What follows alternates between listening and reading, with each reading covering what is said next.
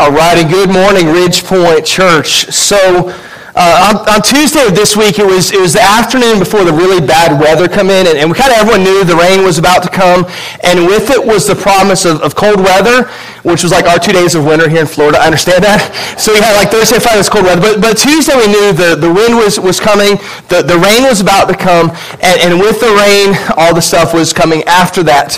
And so I decided at that point, this was my last good chance to get a good run in. Well, I call it run. Everyone else watching might call it a slow jog. But for me, it was running. And so I got out that day, and I said, okay, before the rain comes, I want to get out and get one final run in. And so I got out, and I knew already the forecast was going to be really windy, so I pulled up at my house, and it was already pretty windy. And the course that I now trek, I kind of have my goal in mind of what I want to accomplish right now with what I'm out my running, is I leave my neighborhood and I get out to, there's a lake right by my house, and I run about halfway around the lake, and I reach my turnaround point, I hit that point, and then I turn around and I run back. And so I got to the house, and I knew it was kind of windy, so I went inside to have this Gator's windbreaker. So I went and put the windbreaker on, because what's a windbreaker supposed to do? You just said that in church. I just want to point that out. So I thought it was a good idea to have the windbreaker on, so I go and I put the windbreaker on, and I start to run, and in my neighborhood it was great because it was kind of keeping me a little bit warmer. But once I got away from the houses and the trees and all that stuff, and I got out to the lake, I realized I was facing this really hard headwind coming right at me. And the windbreaker I thought was going to help me end up really working against me, because I'm running and the wind was so aggressive at that point, I had to lean forward because the wind was pushing me backwards. I'm leaning forward, so I'm trying to run into the wind, and I'm really not enjoying this. And I thought at the very beginning I was facing the headwind.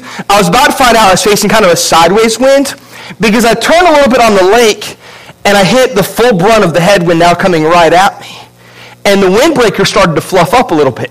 Like it was really working against me. It fluffed up so much, I thought at some point I was going to fly away. Like I thought it was going to be a kite up in the air. And you laugh now, and then you're driving by with your kid, and the kid's like, what's that kite up in the air? And you're like, no, that's JJ. It would not have been good. Like it would have been really bad. So the wind's puffing me up, and I'm running, and I'm making track a little bit, and I'm really at this point starting to complain a little bit about the kind of the fortune that I was having. And I drive, and I'm about 3/4 of the way there. And I see a guy, and I didn't really see his face, but I kind of saw his mannerisms. And he's watching me as he drives the other direction, and he looks and he kind of chuckles, which I understand entirely because it's probably a funny thing to see, but I didn't need that at that point in my running. And this guy's kind of chuckling, and I'm like, dude, seriously? Like I'm killing myself here, and you're laughing at me? Like I didn't want that right then.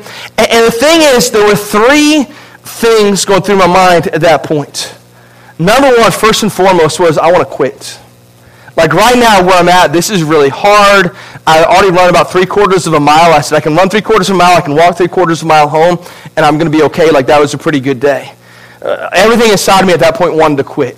The second thing was, okay, I can press on, but as I press on, I'm going to have something to complain about. And even at this point in my life, as I'm running, I'm already complaining. I'm like, I can't believe this. And we complain, ultimately, we're really blaming God for what we're going through. And I'm like, I can't believe the wind is this bad. And I'm complaining about it. But it was at that point, as I'm wanting to quit and as I'm complaining about it, it was at that point that God downloads this idea in my mind.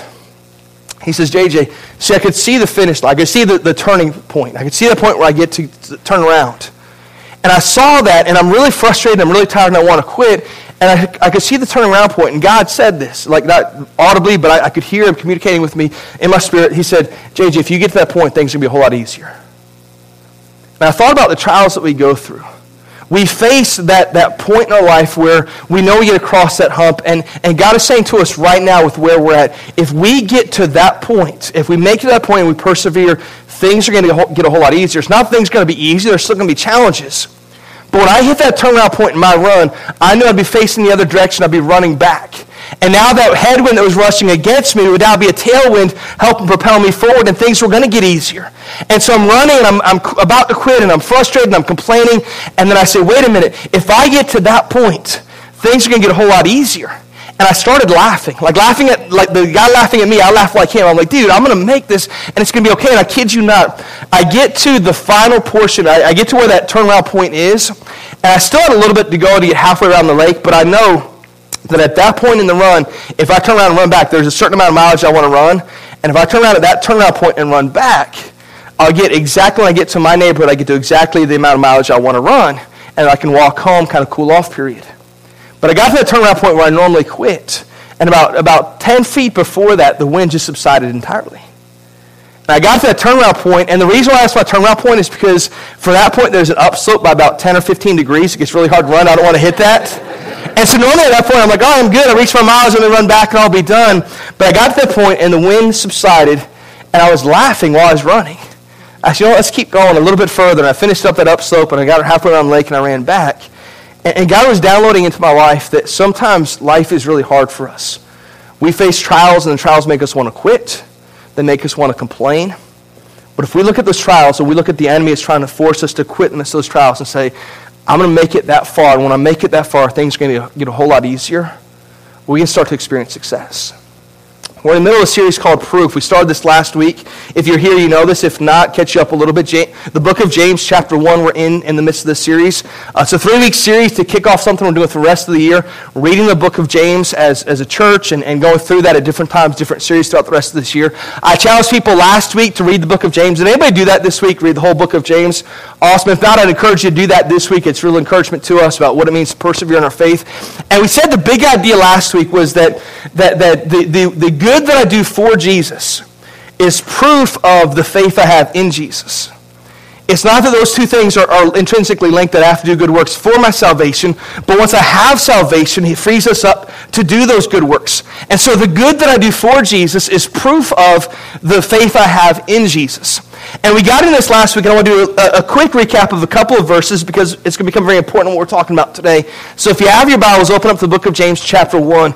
A couple of verses we looked at last week were James 1, verses 3 and 4, and it's talking specifically about, earlier it said to have joy in our trials, which is really difficult. But then it says in verse 3, for you know that the testing of your faith produces steadfastness. And let steadfastness have its full effect, that you may be perfect and complete, lacking in nothing. So James, at the outset of this letter, he literally only spends one verse really greeting everybody and says, let me jump right in some content. And he begins by talking about our trials, and he says the testing of our faith. So the first thing we have here is we have our test. And he says the test produces in our life a steadfastness. That means I'm a perseverer. I'm going to continue to do the right thing. Even when things are difficult, when my faith is tested, that test is producing in my life a steadfastness about my life. And once I have that steadfastness, then my life is, through that steadfastness, I find completion or perfection, not that I'm perfect, but that I'm made complete in Christ. And so the thing is, this external test that we're facing, if we continue to persevere, if we continue to say, I'm not going to quit, I'm not going to complain, I'm not going to find something to whine about, but I realize God is trying to teach me through this test, the testing of my faith produces steadfastness, and the steadfastness produces completion or life in me. Now, I want to compare that real quick with some verses we're going to look at today. So flip over to verse 15. Unlike this, it produces life and completion. Verse 15 says this, then desire, when it is conceived, gives birth to sin, and sin, when it is fully grown, brings forth death. So we have test, steadfast, bringing forth completion, and here we have desire,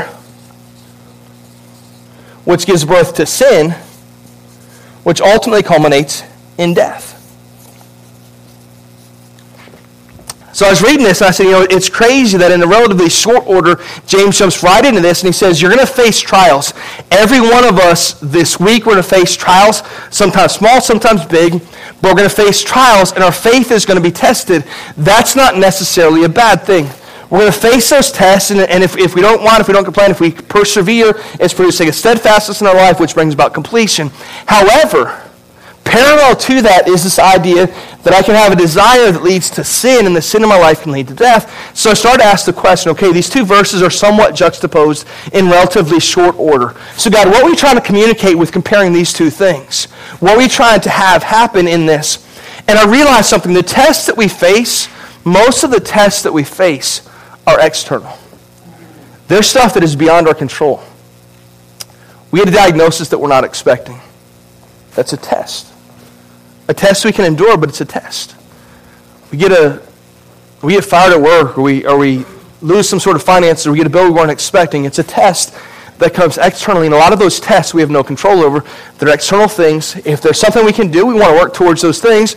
But a lot of our tests are things we just have to persevere. We have some family conflict that we had nothing to do with it, but there's this family conflict, and there's this test all of a sudden because of the family conflict. This right here, this is internal. We have that desire. Now I'm going to get to this, that one can lead to the other, but we have this desire. We have this desire inside of us to quit or to complain or to whine about the situation we're in, or to give up on a situation altogether and say, I'm going to go do something different entirely. The desire is the internal desire, and the internal desire can lead to sin, and that sin can culminate in death. See, when I was running, the trial was external. The trial was the wind. There's nothing inherently wrong with the wind. The wind is really good for a lot of people. But for me, running at that point, I didn't like the trial, but the trial could, if I work at it hard enough, that trial can make me stronger. It can make me more equipped to run a little bit stronger, a little bit more healthy. And so the trial could be a good thing or could be a bad thing depending on my response. I wanted to quit, I wanted to complain, but if I could just make it a turnaround point, things are going to get a lot easier. But when that trial, which is external, leads to us jumping tracks and coming over here to something that is internal, it makes us want to move from what can bring life to what can bring death. With that as a backdrop, we want to pick up today in verse 12. So if you have your Bibles, open up to James 1:12. And we're going to get into this morning. James 1:12, it begins with this word blessed. We did a series last year looking at the Beatitudes. The word blessed literally means happy. The word makarios means happy. Happy is the man who remains steadfast under trial. For when he has stood the test, he will receive the crown of life, which God has promised to those who love him. James had just spent a long time talking about the trials that we face, and ultimately those trials can produce a couple of things in our life. It can produce a greater dependency upon God. It can produce a more mature sense of worship.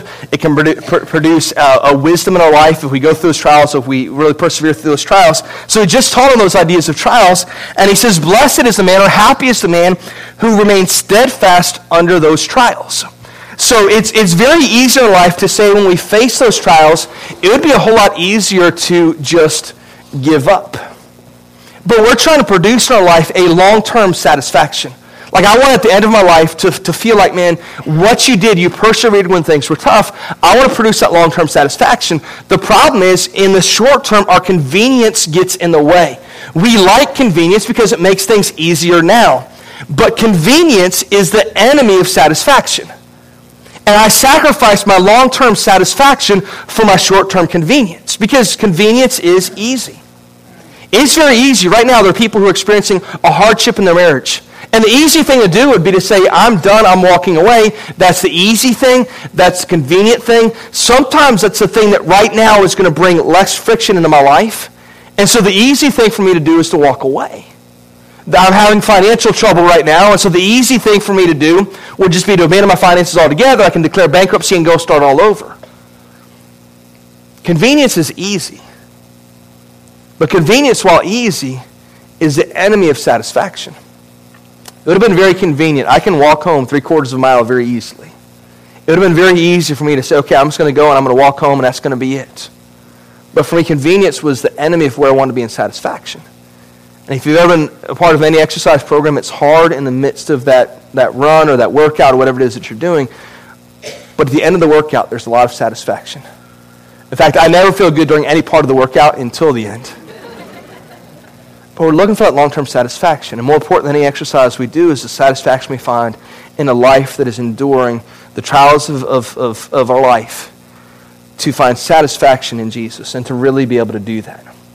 And so James is writing to a church and he's saying, blessed are they, or happy are they, that are willing to endure those trials, that are willing to persevere through those trials.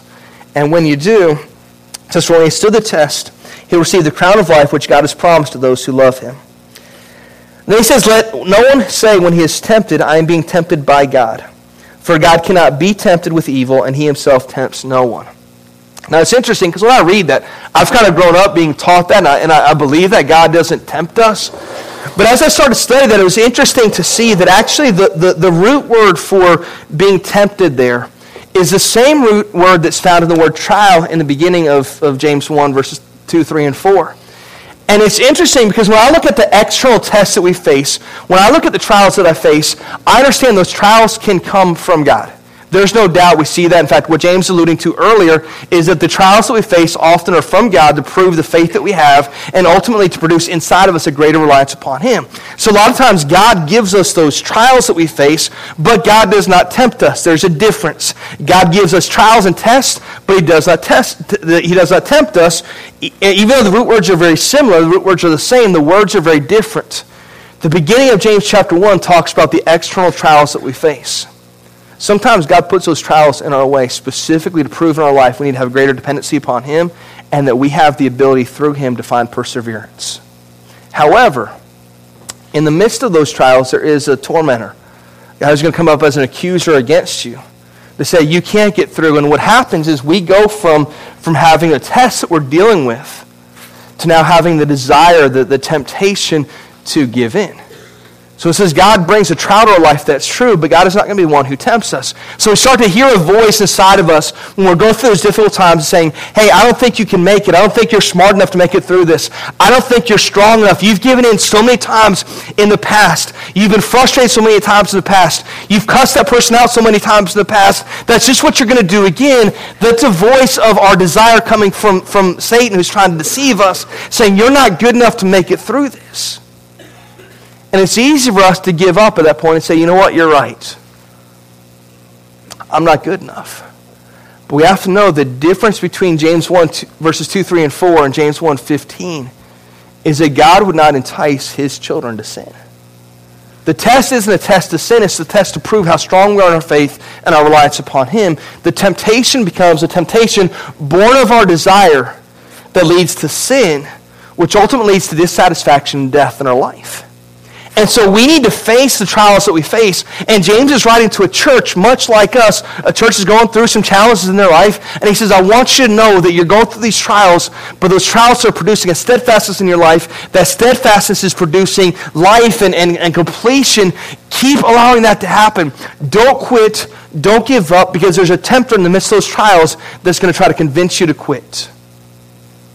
We see people make a decision to follow Christ, and we celebrate with them, and we give high fives. But the challenges that we face, we can't give them the promise. Once you accept Christ, everything's going to be easy, because it's not. And they face those trials, and as a church, we pray, say, man, we want you to persevere. We want you to make it through. The trials are going to come. We know they're going to come, but you can persevere. So James is writing to the church saying that, know that temptation, when it comes, that temptation is not from God, because God would not tempt his children, nor would he be tempted. It's interesting because as we talk about that, we say, okay, is there a place in Scripture where we see something going from a test to seeing the possibility of someone jumping the track? And over in Matthew chapter 4, we see Jesus just about to enter into his earthly ministry, and he goes out in the wilderness. And it says this in Matthew chapter 4, verse 1. Jesus led by the Spirit to the wilderness. So Jesus is about to go in the wilderness, and he's led by God, led by the Spirit to the wilderness, which was going to be the test. But in the midst of that test, the very next part of that verse says, to be tempted by the devil. So the trial is coming, and the devil's going to come and try to tempt him, but we know that God cannot be tempted. But Satan's going to try. He's going to try to move from trial to temptation, which for Jesus is not going to be effective. But the problem is sometimes for us it is. Sometimes we face a trial and it makes us frustrated. It makes us say, I don't want to go through this. The easier thing, the more convenient thing for me would be for me to avoid the trial altogether, for me to take the easy road out. And so it's very easy, it's very convenient for me to make those decisions that bring about less friction, that bring about an easier path for me right now. But in the long term, I find some sort of immediate satisfaction, but I sacrifice my long-term satisfaction because I want that immediate response. I want that easiness now. James saying, persevere, don't give up. Don't say I'm being tempted by God, for God cannot be tempted with evil, and he himself tempts no one. But then it says, but each person is tempted when he is lured and enticed by his own desire. Why are we tempted? Because we have a desire. We have a nature inside of us, a sin nature inside of us that often leads us to the wrong path, that makes us want to do the wrong thing. And it's very easy to say, okay, I'm facing a test. I don't like the test, so I'm going to go back to what I know. I'm going to go back to what is convenient. This is how I grew up. This is how I always saw people respond. And so when I get into a trial, the easiest thing I can do is to turn back to some of those old vices. And I just give up and I give in and I start to make some of those same mistakes. And we don't realize it makes it easier now, but the long-term satisfaction is lost, and it actually brings about long-term destruction, long-term, like even families being dissolved because of that, because we say, I'm going to give in to the desire that ultimately the sin nature that's inside of me, and I'm being tempted by the one who wants to deceive me and bring me down. And God's saying, don't do that. Don't quit. Don't give up. Persevere. It says, desire was conceived, gives birth to sin, and sin, when it's fully grown, brings forth death. But he says, do not be deceived, my beloved brothers. Every good and every perfect gift is from above, coming down from the Father of lights, with whom there is no variation or shadow due to change. So he says, don't be deceived, don't give up. All the good and perfect gifts that we have are because of what God has done in our life. Keep that vision before you. Because for us this day, we're going to face those trials. And the easy thing, because when I'm running and I could see that turnaround point, it was very easy because I knew if I just get to that point, it's going to be a whole lot easier. For us in life, it's not that easy. We see our trials. We don't always see the turnaround point. We don't always see the end point. And so it's hard in the midst of that to say, I only need to make it that far and things are going to get better. But the promise is it will get better. And in those moments where we want to give up, we want to give in, and we want to complain, we have to look at our accuser and say, listen, God has told me it's not necessarily going to be easier, but if I make it to this point, on the other side, things are going to be easier. The story that I have to tell is going to be a compelling story. I'm going to have a chance to share through what I have done and be able to share my faith with people around me, to have an influence on people around me, and to make a difference in their life. So get behind me, Satan. Stop accusing me. Stop trying to force me to quit or trying to sway me, tempt me to quit. I'm going to continue to persevere. He says, for those good and perfect gifts come down from the Father of lights. And verse 18, we'll stop here. Of his own will, he brought us forth by the word of truth, that we should be a kind of first fruits of his creatures. He says, when we persevere, when we stick with this, the faith that he is producing in our life will be an evidence, will be a proof to the people around us. And when they see us, because of the faith we have, not because I'm a good person, not because I'm particularly strong, but because of the faith that we have in persevering and following Jesus, others will look at you and say, man, I can't believe in the midst of that trial the way that they continue to honor Jesus. I can't believe in the midst of that test the way they stayed strong and they persevered and they came out of that test stronger. That's the kind of faith that I want to have. And people look at your story, look at your testimony, and say, that's what I want to be like. And so he talks to us as we are first fruits. We're the first of the fruit, meaning there are other people who, because of our story, because we have a compelling story, because they're going to see videos like we saw today, and they're going to hear your story. And they're going to say, man, because of what they did, because of the story that they have, I now want to follow and embrace the faith that they have. I want to follow the Jesus that they say they serve. It would be the first fruits of those conversions, first fruits of people really following Jesus. That's our prayer, church. Continue to persevere, continue to stick with it, and as we do that, happy is the man, blessed is the man who remains steadfast in the midst of those trials. Let's pray.